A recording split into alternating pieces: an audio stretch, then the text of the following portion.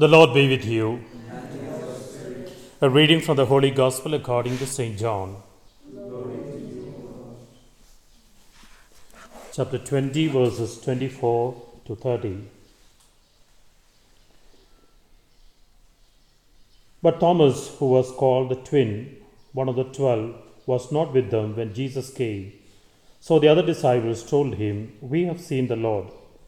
But Thomas said to them, "Unless I see the mark of the nails in his hands, and put my finger in the mark of the nails, and my hands in his side, I will not believe." A week later, his disciples were again in the house, and Thomas was with them. Although the doors were shut, Jesus came and stood among them and said, "Peace be with you." Then he said to Thomas, "Put your finger here and see my hands. Reach out your hand and put it in my side. Do not doubt, but be believing." Thomas answered him, "My Lord and my God." Jesus said to him, "Have you believed because you have seen me? Blessed are those who have not seen and yet believe." The Gospel of the Lord. Praise to you, Lord Jesus Christ.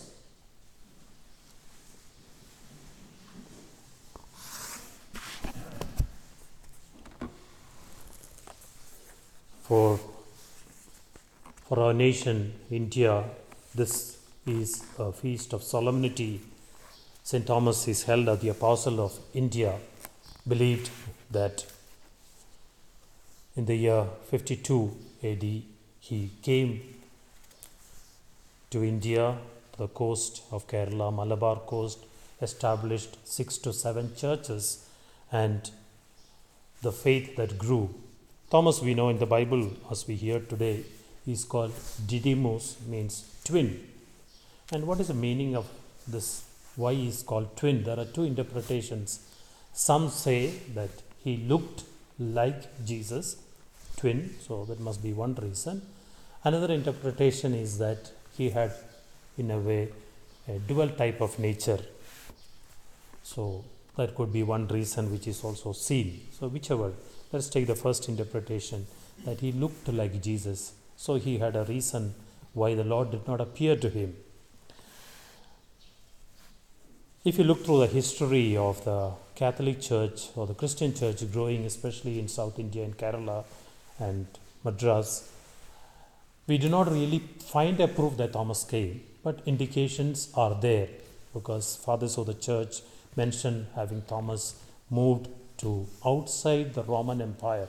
We know he's the only apostle among the 12 or among the 11 who went out of a Roman Empire, even to Persia, and there was always a trade line between India, especially southern India, and Persia. That is how Thomas reached, and the churches were standing witnesses to this, and how the faith grew is very clear. And especially it were mostly the Brahmins that he, seeing his miracles, there are a lot of miracles associated him and the churches that he built. It is believed that he was an architect, a carpenter, so there are churches that he built, and he served the Brahmin kings, and the Brahmin families were converted, which should be the only reason the communities grew in Kerala. Else it would have been difficult to have the higher caste to turn into Catholic faith. Of course, then moved to Madras and in what is called St. Thomas Mount now, where we have the shrine.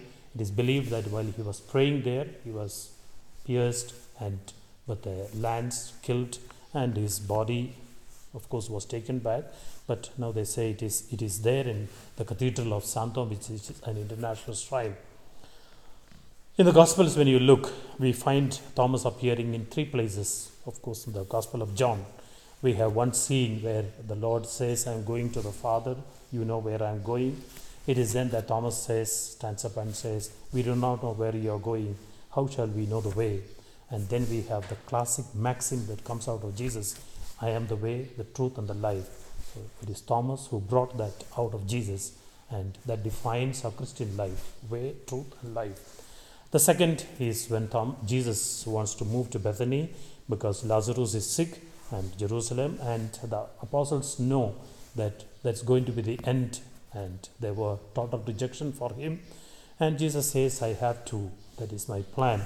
And the disciples discourage him, and it is Thomas who stands up and says, let us go along with him and die. So here Thomas comes out as a courageous man. And the last is the scene today we have seen, the scene of the first appearance. Thomas was not there, chapter 20, and the second, he comes back and demands. We can take a little longer interpretations here. Thomas was not there the first appearance, and he missed the Lord the first time. There are some of us who quote Bible for everything. Sometimes when we find people not in the church or outside the church, not in family prayer, etc., the Bible quoted or the scripture that they find excuses says that I am like that publican. I stand at the corner of the church, outside the church, because I am not worthy to enter, and I pray that way. But here is a counter argument from the scripture if you want. Thomas was not there and he missed a blessing. Now sometimes we can miss greater graces, greater possessions in our life if we are not there, be it in our family prayer, be it in our community prayer, be it together when spiritual activities happen together, and that unites and that brings greater love. Going ahead, Thomas being not there, the normal name that is given to Thomas and the usual name is Doubting Thomas. We use this. But if you look deeper, Thomas was not a very doubting man. He had a reason to doubt, and having a reason, he demanded. Having demanded, the Lord revealed to him, and that is in our faith too. I believe Thomas must have moved around. That is a common saying. While others were frightened of the Jews, closed up in the room, Thomas had a courage, and he moved out, whatever reason, and that shows from the first of his saying, let us go with Jesus and die. And here we find him, a courageous man. Why not? Otherwise he would move all the way out of the Roman Empire, make such a journey longer. And here was a disciple who was different. And maybe the reason why they called him twin with Jesus is maybe there were more similarities of courageous actions, words spoken. And having done so much and having been twin with Jesus, he had the right to ask, why not my Lord appear to me? And he comes back. He does not believe, I believe not Jesus. He does not believe the disciples. He says, no, the Lord will appear to me, I know. And he puts a demand to the Lord. Unless you appear, unless he appears, and unless I touch him, I will not believe. And we have the scene. The Lord grants his demand. The scripture does not say, if you read, the Lord comes, Jesus comes again, same scene, closed up. He calls them, Thomas, out of them. Come, touch, put your hand.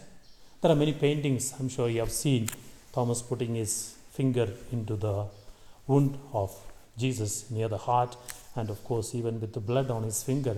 But the scripture does not say that he touched. It was enough. When the Lord revealed and came, we have that wonderful proclamation, my Lord and my God. John's Gospel begins by this, the first chapter words, the Word was with God, and Word is God. And here John puts a climax. 20th chapter is a climax actually. 21 is only an epilogue.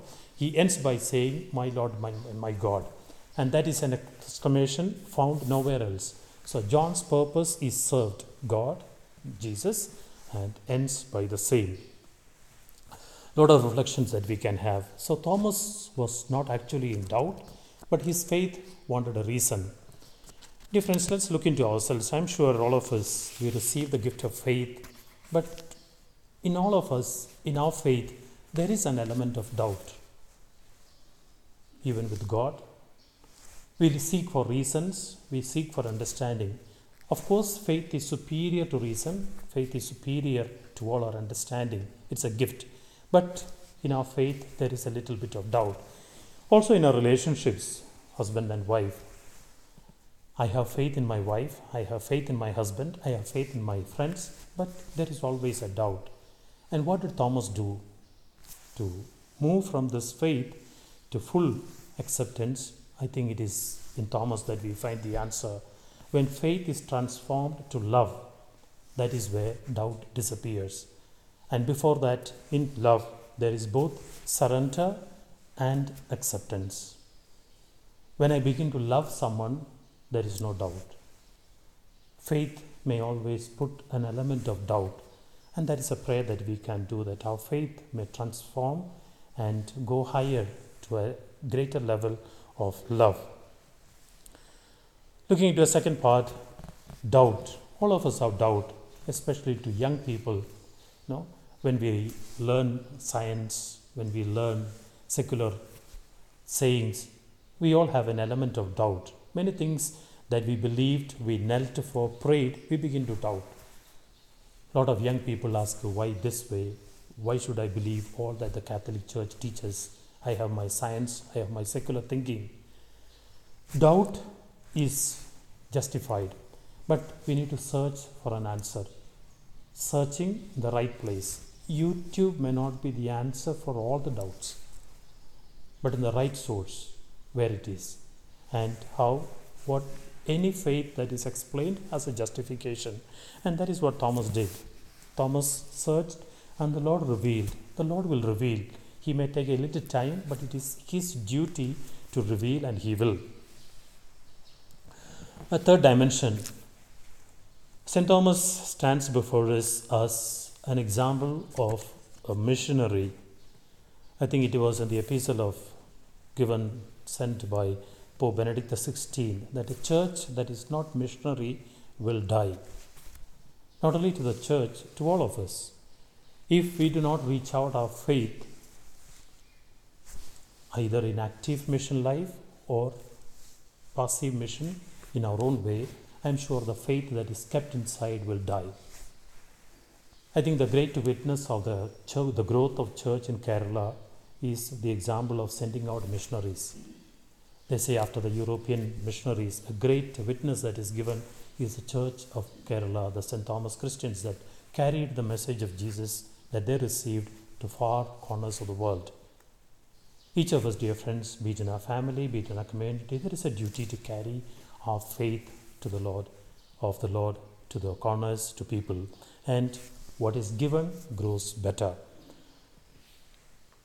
As a conclusion, in our readings of the office of the reading that we preserve today, we have a wonderful reading from St. Gregory the Great, reflecting on Thomas the Apostle.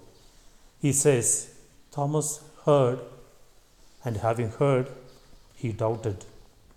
And in doubt, having doubted, he questioned. And having questioned, in questioning, he touched. And having touched, he believed. Dear friends, I think that is what must happen in us. There are doubts, there are questions, there should be searching, and there should be a touching. And we touch the Lord every day in the Holy Eucharist.